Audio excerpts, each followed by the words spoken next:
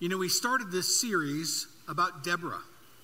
And Deborah was the judge, of course. And then we moved to Huldah, who is a prophetess. And then we began to talk about Priscilla, the tent-making minister. And today, the best for last is we want to talk about Mary. Mary, the mother of Jesus, and her fierce faith. Now, many hold Mary in high esteem, and she should be. But some groups choose to not only pray to Mary, but even worship Mary. And she is definitely worthy of some admiration and celebration.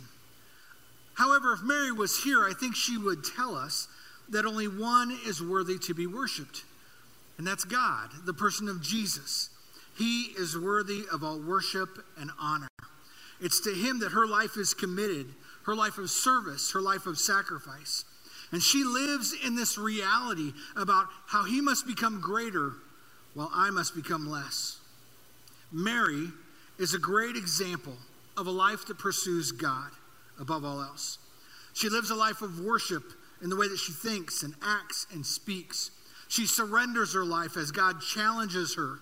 She gives credit and glory to God at every moment. But when we often think of Mary, we're trying to figure out maybe who she is or what she was like. Instead of really getting into the nitty-gritty of her character, her love for God, her willingness to serve, we try and figure out how many children did she have? What was her relationship with Joseph really like? But today I want to unpack an understanding of Mary that would encourage us all to have a fierce faith. There's one declaration that Mary makes in her journey. And of course, her greatest challenge is being the mother of Jesus. She's approached by an angel named Gabriel, and she's told that she will have a child as a virgin, that the Holy Spirit would empower her, that God would be born of her flesh. This could be overwhelming. This could be a difficult calling and task. But Mary's response is this. In the book of Luke, Mary says these words, "I am the Lord's servant." Do you hear that statement? Do you hear the resolve in her heart? Do you hear the hope that she might have because of God? This is why we want to take a deep look at the fierce nature of the mother of Jesus, the woman named Mary. Now imagine just for a moment the power of that statement. I am the Lord's servant. What does that statement propose or even suppose? If I am the Lord's servant, what does that mean? We all love to talk about Jesus as our Savior, as our friend. But what does that mean? What is she talking about? Well, clearly she sees God as her Savior, her friend. She is surrendering her life to him as Lord. Now, lordship is an issue of trust. Lordship in our lives is an issue of priority and obedience. Lordship implies that when God invites you to follow him, you say yes, you'll follow.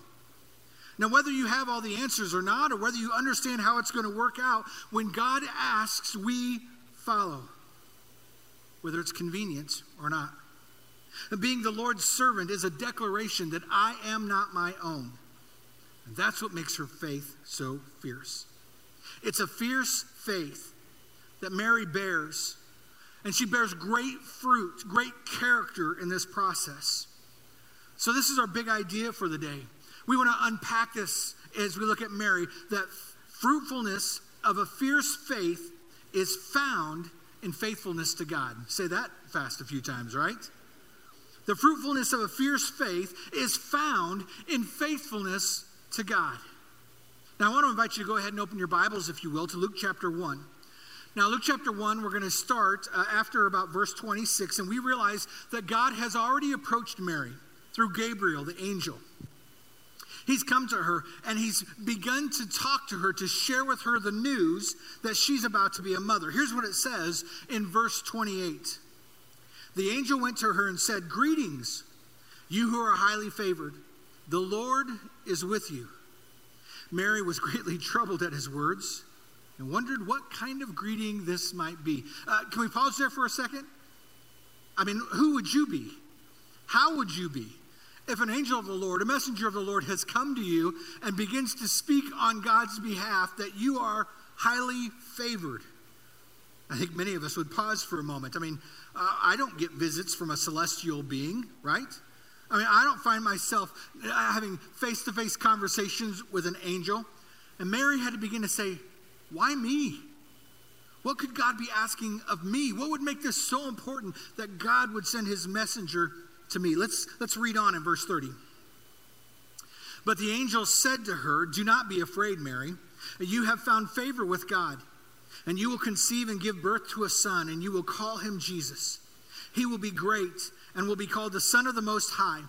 The Lord God will give you the throne of his father David, and he will reign over Jacob's descendants forever. His kingdom will never end. How will this be? How will this be, Mary asked the angel, since I am a virgin? The angel answered, the Holy Spirit would come on you, and the power of the Most High will overshadow you. So the Holy One will be born will be called the Son of God. Now sometimes I get a little weird when I think about these passages. I think about maybe the angel of the Lord just comes up and is like, hey, Mary, I've got some good news and I've got some odd news, right? And as Mary begins to plan this out, you can imagine that she's like, okay, this has got to be a joke, right? Is there a camera hidden somewhere? What's going on? How can this be asked of me? As you do some study a little bit about Mary and who she is and where she comes from, Mary comes from humble beginnings, a region of agrarian roots. Her people, her family worked with their hands, blue collar, hardworking, and a respected area of the region. But it wasn't known as being the prominent people of the communities. As a virgin, obviously, there would be some questions. She was engaged to be married to Joseph. That is, she was pledged, and after about a year, she was intended to marry Joseph. And this proposal, this engagement, was as good as being married. That once you entered into that arrangement, that agreement, that it was as good as being married. And Mary's age really isn't given, but as you do some study, you'll kind of figure out that she's probably somewhere around middle school age. 12, 13, 14, 15 years of age. And so as we jump into this passage, I want to give us four findings. Four findings that we can see out of this passage about Mary's fierce faith and how it impacts the world around us.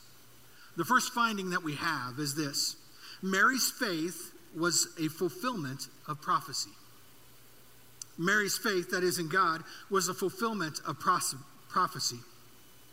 Now, when we speak of the Bible, we speak about it as being kind of a library of books, 66 different books. And some of those books are of history, and some of them are of poetry, and some of them are about prophets who come and speak to the nation of Israel. Of course, there's the Gospels, and then there's the letters to local churches. But the Bible is one overall story about God's love for humanity, that the Holy Spirit spoke into multiple authors to be able to tell about the coming of Jesus, the sacrifice of Jesus, and the return of Jesus. Now, when we read Scripture, we understand that there are two testaments. We would call them the Old Testament or the New Testament. But in reality, it's probably better to call them the First Testament and the Second Testament. The First Testament is all about the coming of the Messiah, the chosen one, God in flesh. And so all throughout the Old Testament, there are these passages, these conversations, these foretelling of what it would look like for God in flesh, for the Messiah to come, to establish his kingdom, to establish his earthly and heavenly reign on the earth. In the New Testament, which is where we find the book of Luke, we find this testimony. And Luke is trying to describe to Mary that what she is being called to, what she's being asked of, is the fulfillment that generation before generation before generation before generation has been praying for, hoping for. And this is something that all of Israel longed for. You know, this is not like just some sports team that hopes to win a title in the coming years.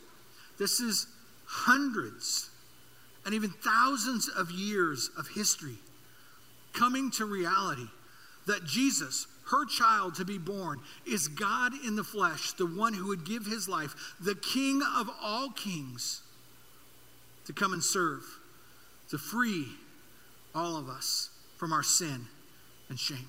The second finding we find about Mary, though, is that Mary's faith in God protected God's reputation, not just her own. Mary's faith in God protected God's reputation, not just her own. Now, when we think about Mary, obviously we think about her age. We think about her engagement to Joseph. We think about her sexual purity, and in all honesty, we probably question. We probably wrestle with this dynamic.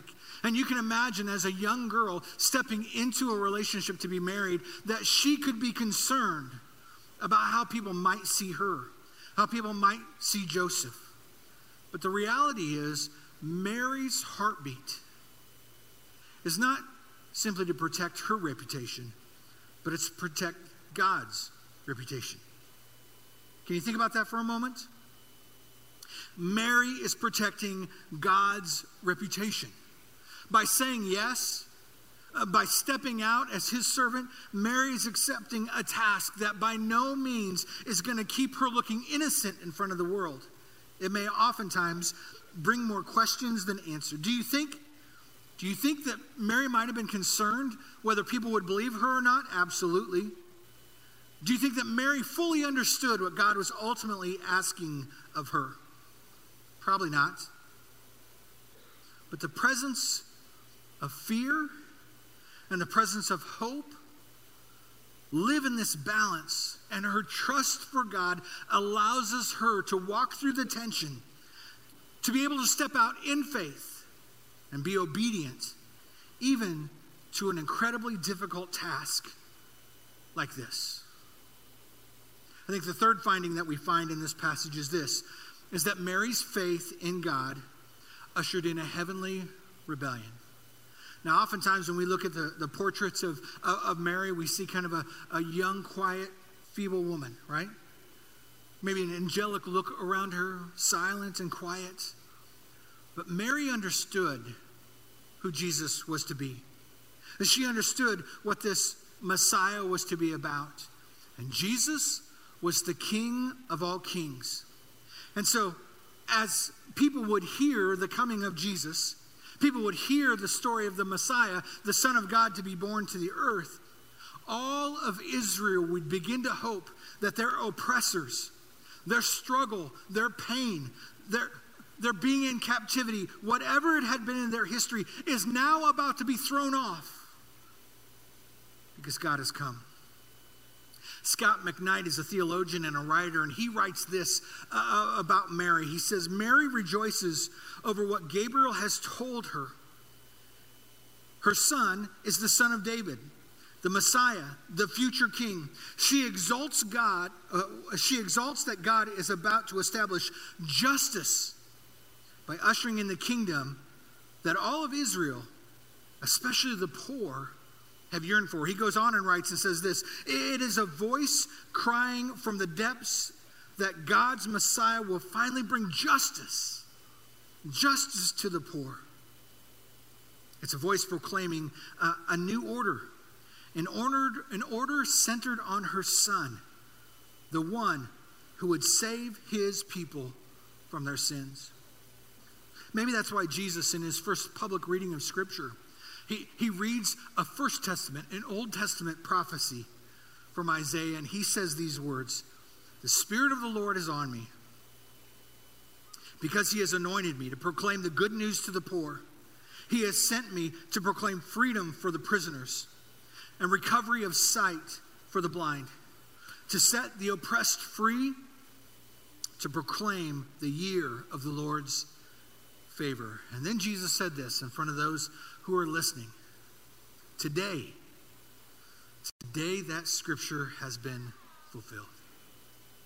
Mary has a fierce faith that brings in a heavenly rebellion, that brings heaven to earth, that begins to overthrow the powers and the principalities of the day, so that God's kingdom may have its moment for the rest of eternity.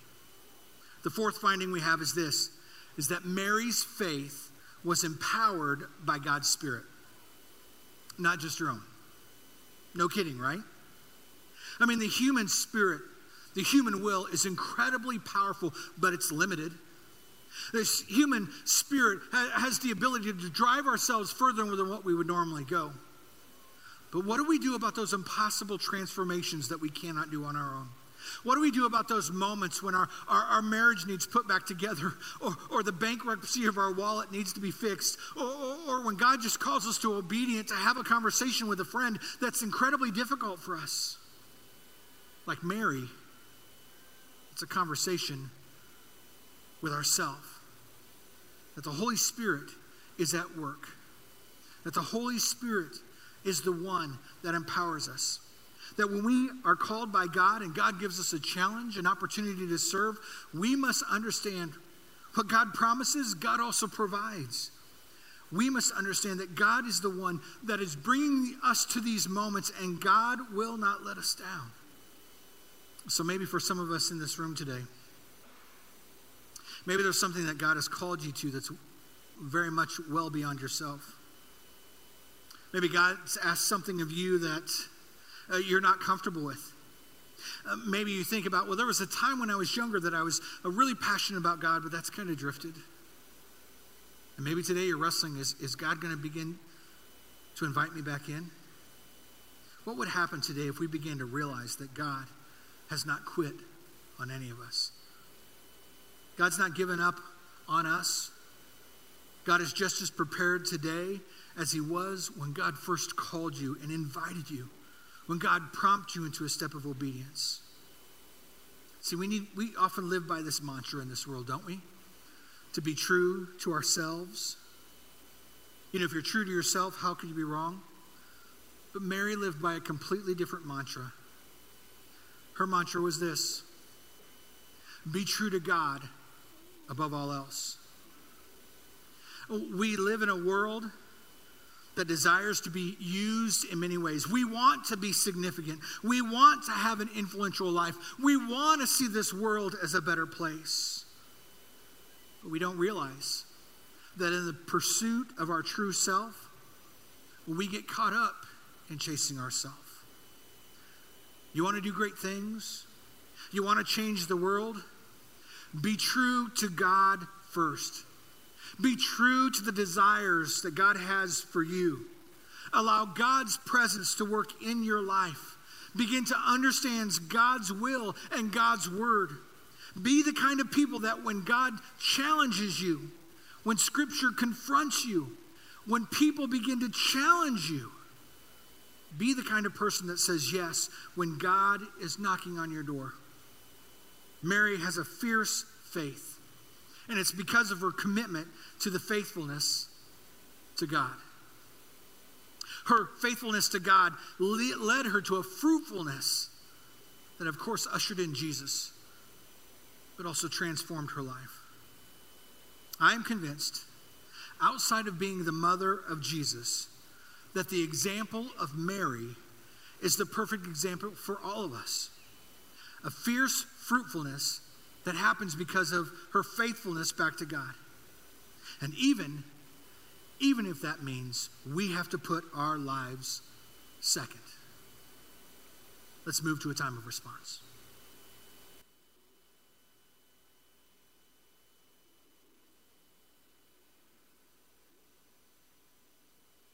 Well, that all sounds great, oh magical video guy from outer space, right? For those of you who are new here, that's not a magical video guy from outer space. That's Danny. He's our lead pastor and often is here in person, but happens to be in Urbana this week. But I want to be real with you for a second. You see, we hear a message like that and we hear all these amazing ideas, and he says things like God may have something very specific for you, or God may have something big for you to do. And our response is, no. I'm nothing special, God. I mean, he just spent 20 minutes talking about Mary. Do you realize who Mary was? Mary was the mother of Jesus. Mary was the mother of God. And you're comparing my life to hers. If I'm real, it just doesn't compute for me. I'm nothing special. Can I say to you first, if that's you in this room, that we're all special in the eyes of God. That's a given. But in the eyes of the world, you're right. Doesn't matter what your talents are, all that stuff. The reality is the world probably doesn't see you as something special. And can I tell you something? As a little 13-year-old, soon-to-be woman who was scared out of her mind, contrary to what the 90s movie told us, there was nothing special about Mary. Mary was not special until she was. Deborah was not special, that we talked about in week 2, until she was. Huldah was not special until she was. Priscilla was not special until she was. Esther was not special. Ruth was not special. All of these amazing, fierce women of the Bible that we talk about were not special until they were. And what made them special is because they chose to put God first. They chose to have faith in him. They chose to stand for him. They chose to make their life a life of worship. And it's not just the ladies that we're talking about, men of God throughout the Bible, whether it was Abraham or Moses or David or Peter, James, John, Paul, whoever you want to name. It wasn't the fact that they were great men or great women that made them special. It was that they were godly women and godly men that made them special. And so you asked this morning, what in the world does that look like? What does living a life of worship look like? Because I come every week, Jeff, I come and I sit in the seat and I listen to the sermon and I sing, and you taught me I should raise my hand sometimes, so I do that, and all these different things. I try. What does a life of worship look like? Well, if you come here often, you might already actually see a glimpse of it, and I want to encourage you that we're going to learn more in our next series called Habits, about kind of some spiritual disciplines and some ways that we can lean into life as worship, as life as putting God first. But you already know some, and let me help you. If you're new here, something weird's about to happen. Is we're going to get up and we're going to do what we call response time, and we're going to begin to walk around the room, and we're going to do some things at tables and stuff around the room, and it's the most powerful time of my week, usually. And what I've realized is, believe it or not, most things around here don't happen accidentally. It's not a coincidence that these stations actually give us a hint of what it might look like to live a life of worship, to live a life with God first outside of these walls. That when we come up front, I want to encourage you to do that shortly here, that we come up front and we pray at these benches along the front of stage, and that we kneel down and take a posture of kneeling before our King. When we lay our problems on the benches and we give them away to Jesus and say, please take these from me, and we do not pick them back up as we walk away. And when we kneel to praise and worship our King, when we have that posture, both here as a glimpse and outside these walls, we begin to live a life of worship. Or maybe it's these boxes around the room. I know, here comes the pitch, Jeff, right? But here's the reality. When we do this give and response box thing every week, it's very purposeful. It's not by coincidence. Because the fact that we fill out these little cards that say, hey, I want to take a next step, or maybe I want to get baptized, or man, I have this weird question, it's because we are committed as a church family to growing together, to doing things together, to getting better together. And that happens through those giving and response boxes when you fill out that information, when you put it in there. Or maybe we're committed together to be generous individually so that the church can be generous and do great things in the kingdom, that we can worship through our tithes and through our offerings in those give and respond boxes or through our app. And it's not a coincidence that that's a glimpse of how we can act, yes, in this room, but far beyond these walls. Maybe it's the 6 tables that are around the room that have a little candle sitting on them. It's these tables that have little pieces of bread and little cups of juice that represent the body of Jesus Christ that was broken for us, that represent the blood of Jesus Christ that was spilled for us. And we come together as the church body on the weekend in a service to celebrate that, to remember that and to worship not only a God who loved us enough to give away everything and die on the cross, but to raise again with all of the power of the universe to be our King. And we do that in here as a glimpse of what it might be like to worship that way outside, to remember that daily outside of these walls. And so I'm going to encourage you to do all of these things, but as we begin to wrap up, I want to be honest with you. This series is messing me up a little bit. You see, I have two daughters. One's 14. She's amazing. Her name's Adia. And her name means God's gift. She's named after a song by Sarah McLachlan, but her name means God's gift. And we find out daily, and she's figuring out daily what that means, the fact that her life is a gift to her and a gift to us and all those pieces. It's an awesome walk together. But my other daughter, her name is Lyric. And from the beginning, her name has been synonymous for us with an old Elton John song, many of you probably know it, that says, "You can tell everybody this is your song." Because we want her life to be a song, to be her song. That's how she got her name. But it's not just my daughter Lyric.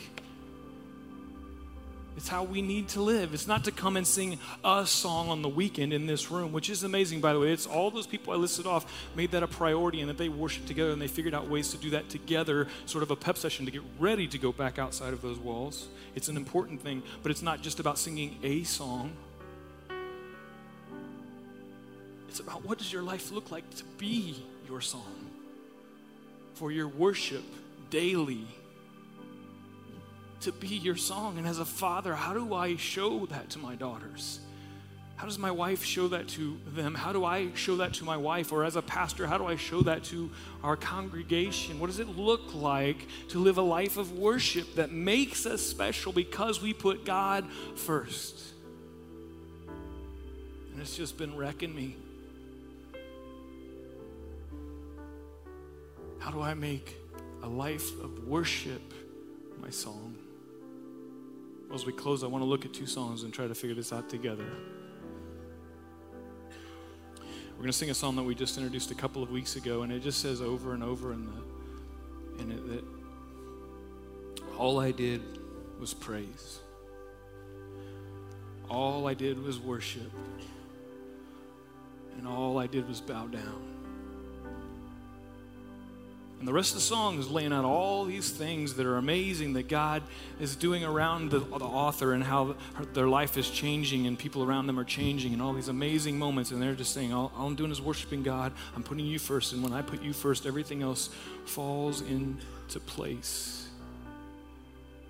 That's what a life of worship, that's what your song should begin to look like. And so we're going to stand and we're going to sing that together in just a minute. But before we do, we're going to look at another song. It comes right after the scripture that Danny just taught out of. It's in Luke 1. It's the words of Mary after she finds out that she's going to be the mother of God. Do you understand what that is? And instead of saying, "Oh, look at me, I'm the mother of God, bow and worship me," she says what we now know as Mary's song. And the first two lines are this: "My soul glorifies the Lord, and my spirit rejoices in God, my Savior." And it wasn't just her words. It was her life that became her song. Would you stand together with me? And as we be prepared to recite these words, even as our prayer this morning, along with Mary's song, I want to ask you this to wrestle with in your own heart. What is your song?